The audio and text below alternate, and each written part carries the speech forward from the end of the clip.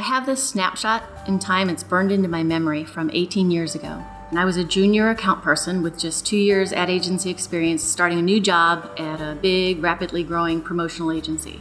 It was my first day. I hadn't met my boss yet because he was just starting too. And he was a seasoned ad agency guy on major brands, so a heavy hitter. And the snapshot I have is of us face to face for the first time, shaking hands, just meeting him. And he firmly says, "Hi, I'm your supervisor. I don't know anything about promotions, and I expect you to learn and teach me." It was really a defining moment. It's etched in my mind, and I knew at that moment it was sink or swim. I'm Holly Aguirre, president of New Honor Society. Celebrating the lives, work, and achievements of women around the world.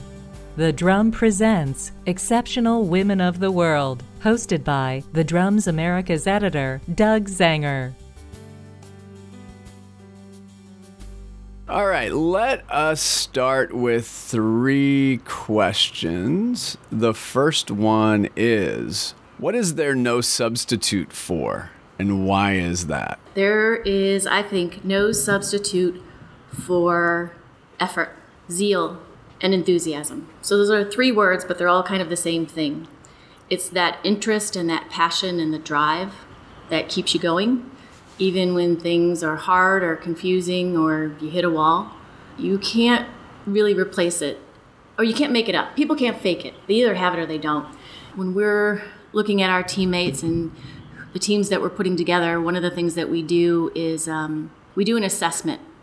And it's an assessment that helps you determine if someone would be a good fit for the company or the team. And it's actually approved by the EEOC to help make hiring decisions. But the one thing that it can't assess is that energy and enthusiasm. And so you can have somebody that looks great in a resume, great on paper, has all the credentials, but if they don't have that drive and aren't willing to put in that effort, at some point along the way, they lose interest in what they're doing, or maybe they're just not as successful as they could be at something. I like the zeal part. Tell me more about the zeal. No one said zeal. You're the first one who said zeal. You said zeal. You mentioned zeal. There's some zeal happening there. I would like to know about this particular form of zeal. Well, I will tell you where I picked up the word. And there's actually a book that's called Grit. And it talks about what makes someone successful. And I'm only 3 chapters in, but that point already stuck with me. And the author speaks about, intelligence or intellect. Everyone looks at that, which might be said in another way, raw talent. And then there's hard work. You have someone who is a hard worker and puts, long hours in and will try their best. But if they don't also have zeal, and that was a word that she used, which I wasn't familiar with either, and I have said it in different ways, but when she summed it up, I'm like, yes, that's the word.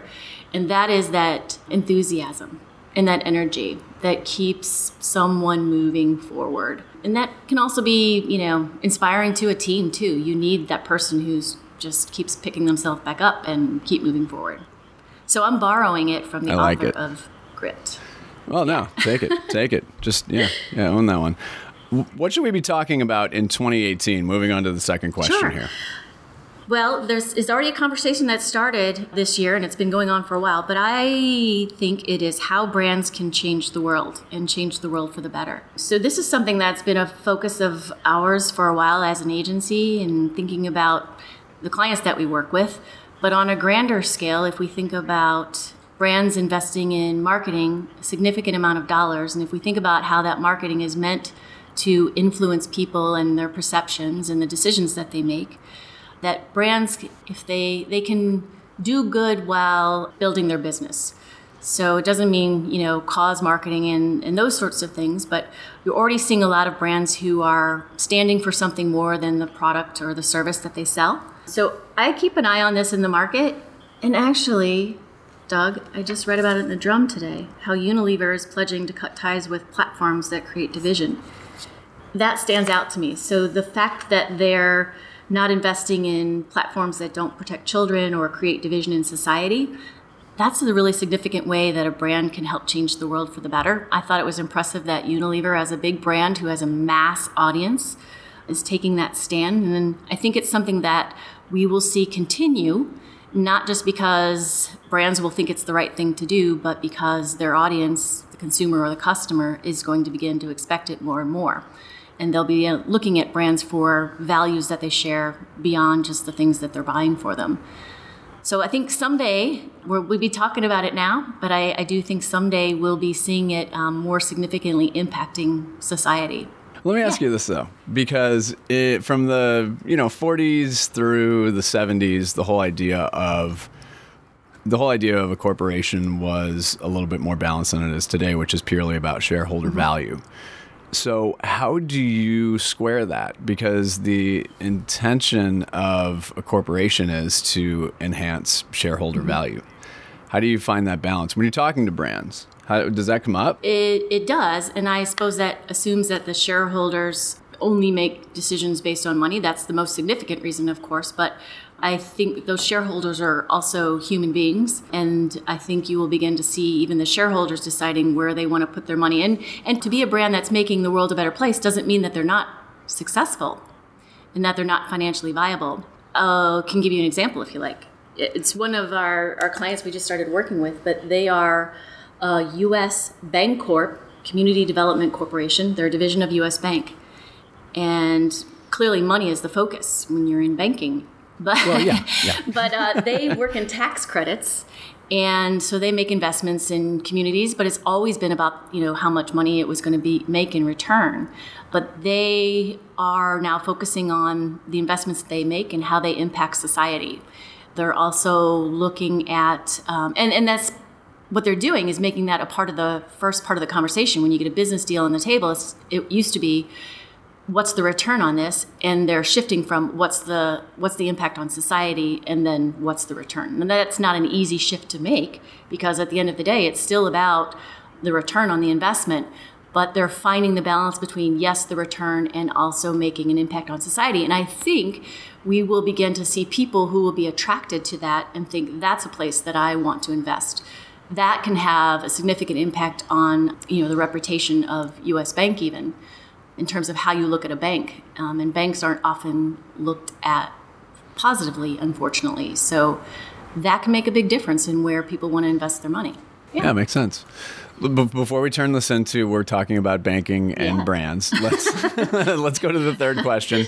What do you not fear? Oh, well, I don't fear conflict, which... Interesting. Do tell. All right, I like where we're going with this. Go for it. I think it's an opportunity. I see it as an opportunity. Whenever there's, an uncomfortable situation, or something has gone wrong, or somebody is not happy with something, or things are falling apart, I see opportunity. I see this as an opportunity to either strengthen a relationship. There's been an issue that hasn't been brought to light, that now we're learning about it, and now we can do something about it. And it's an opportunity to pivot sometimes, because things were going in a direction that wasn't working or wasn't healthy. And I can't really explain why. I not only don't mind it, but I'm drawn to it. Like, I want to, I'm right there. Were you pre-law? Wait, what's going on here? I what? Were you pre-law in college? What's going on here? I didn't really think about that. My dad is an attorney. So I may have learned those skills early on in negotiating some challenging situations. But I think, when you can get a positive outcome out of something like that, then that's rewarding. That's a challenge I like. So I kind of am actually drawn to it. Now people know it, and they're like, oh, we'll have Holly handle it, or send Holly in, or make her do it. And I'm like, I'll gladly do it, because this is an opportunity. That's how I see it.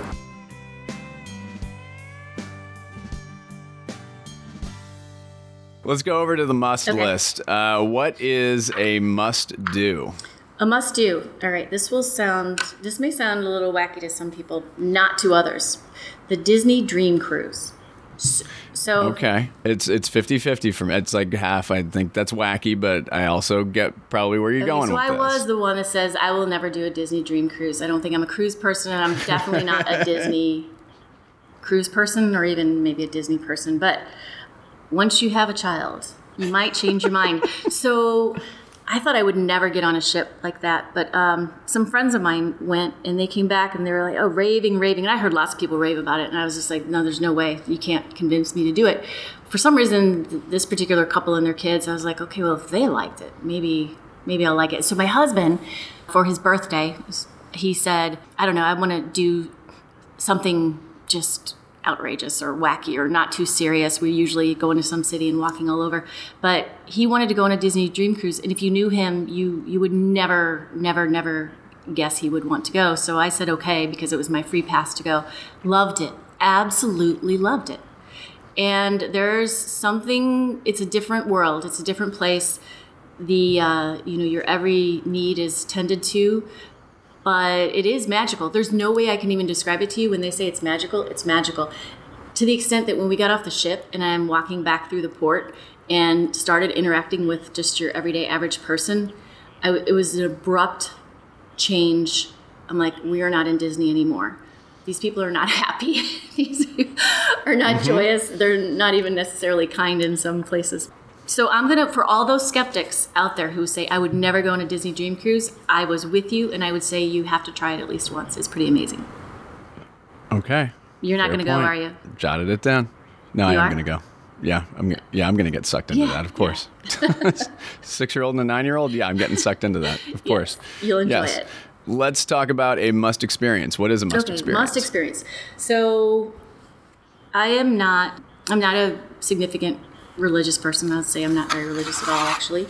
But we took a trip to Barcelona, Spain, and everyone says, oh, you have to see Sagrada Familia, the big church that's there. And I was kind of like, oh, yeah, okay, we'll take a trip and we're going to see a church. So I'm like, you have to check it off the box because everyone says you must go. And you'll see pictures of it, and you can look at it, and it's an amazing, architectural feat. But we went, and it is so much more. And it's another case of where I was misjudging, just like the Disney Dream Cruise, and thinking, yeah, this will be, interesting and a great story. But it's so complex in its levels of stories and the history of it. And they're still working on it, right? Over, however many decades they've been working on it. And I realized that I was like, why would someone design a church that they're not going to finish? They're not going to see completed in their lifetime. And so this is me filling in the blank on this. And I thought, because working on the church is tending the church, and it continues to involve the community in building it. So I don't know that it will ever be done. They say it'll be done in 2025. We'll see. I think that's it. But I filled in the blank and said, they just keep working on it and building it because that's part of the story of the church. So again, it's one of those things where if Disney is magical, saying Sagrada Familia is a must experience. It's really hard to put into words, but if you haven't been, it's an amazing, amazing place. I like that. That's very different. I love it. What is a must read? Well, other than Grit, which I'm reading right now, another book that I've started but haven't finished, I kind of pick them up and put them down and pick it back up again. Thinking Fast and Slow by Daniel Kahneman. I guess I won't try to paraphrase it too much, but it's about how people make decisions or how they process information. And sometimes you're making a decision based on all of your knowledge and experience, and it's you're coming to that decision without really even realizing you're processing it, which is the thinking fast. And then thinking slow, of course, is the opposite of that, where you're consciously weighing information and making calculated decisions. And I'm not doing it justice by summing it up in those couple of sentences because it's a pretty thick book that goes pretty deep on how people make decisions and how they process information, which is something I find fascinating. If I want the shorthand version of something like that, I'm generally picking up Scientific American Mind, which is basically the snackable content version of Thinking Fast and Slow. Right. Well, I've got to believe that for doing what we do, that's got to be really helpful because that's added insight that we forget about too much because we move so fast. It's like here's some qualitative, here's some quantitative, here's some data, go, and then you don't necessarily think about motivations. at how people Exactly. think. So pack of gum versus buying a house. Yeah, exactly. And, it helps in what we do, in marketing and advertising, but it also helps. It's, I guess it's a little bit of a self-help book, because it makes you more aware of how you're making decisions and when you're thinking too fast, or, when you need to be thinking slower. So I love learning that stuff and then observing it even in myself. What's a must learn? The must learn, which I have not completely learned yet, is behavioral economics. Better understanding behaviors and how people make decisions. And this is a fascination of mine going way back. As a kid, I was more of an observer than a participator. So in my head, I was just always processing, like, why are they doing that? And what makes that kid so confident to go do X, Y, or Z? And why is this person doing this? And I was literally lost in my own head, but always kind of weighing and trying to understand why people do what they do, which I think naturally took me to this business. I was also fascinated by advertising, and as a kid just judging, I think that's a good story, or that's not a good commercial, whatever. So I think there's a lot to know within behavioral economics that I've only skimmed the surface of, and at some point I would love to even go back into education systems and learn more about that. But right now I just self-educate when I can, where I can. We do have strategic planners, so please know I'm not the only one making decisions. My name is Holly, and I do it all. Yes, no. I do it all. I know my limits. Yes. What's a question you've never been asked before that you'd love someone to ask you, and what would the answer be? This was a little bit of a stumper, and then I realized there is something I would love for someone to ask me, and I think about it every time it rains.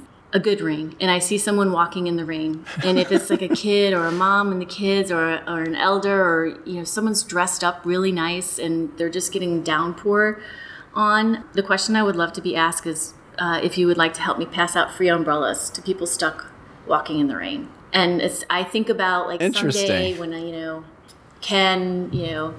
I'm filthy rich and I'm sitting around looking for things to do, all I want to do is load up my car and go out in the rain and give people umbrellas. It would make me happy. That's a genuinely random question, a genuinely random answer, and I appreciate the genuine randomness of that. Well, you're welcome.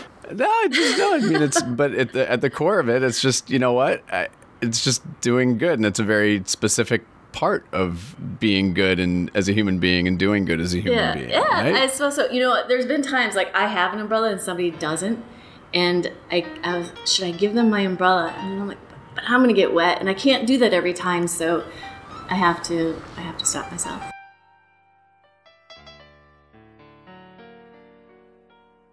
Every guest on the show gets a chance to talk about whatever they'd like for a minute or two. So without further ado, the floor is yours. Oh, well, thank you. This is something that I think about often.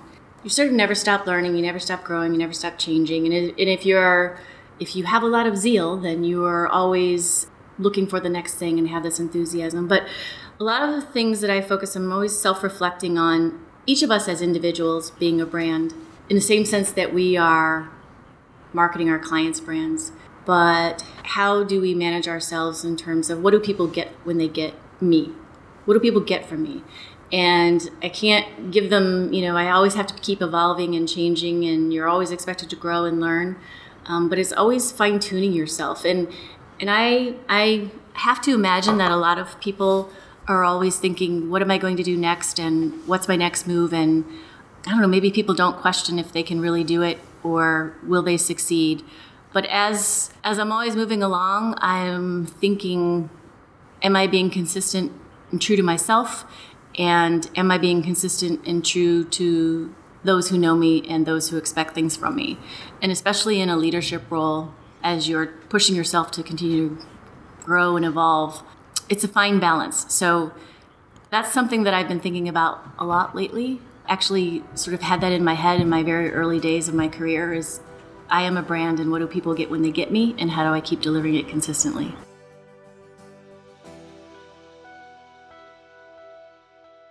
We like to wrap up the show with one last piece of advice or wisdom. What would be your final word? So we covered a couple of topics, but I think the most important thing, I think, is to think about how we behave as people and how brands behave as brands.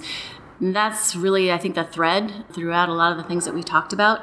So in terms of, we think about helping brands be better people, but how do we improve ourselves? And how do we help improve those around us? And by improve, I don't mean be successful in terms of a business sense necessarily. Yes, that's always a part of it. But how can we think about improving in the sense that we're adding more value to the world and to the people around us?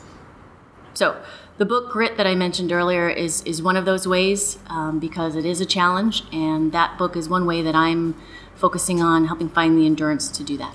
Love it. Well, Holly, thank you so much for joining us. First guest from St. Louis. And we know it's a great brand town and great agencies like yourself there. And we appreciate you very much taking the time and joining us today. Okay, great. Thank you, Doug.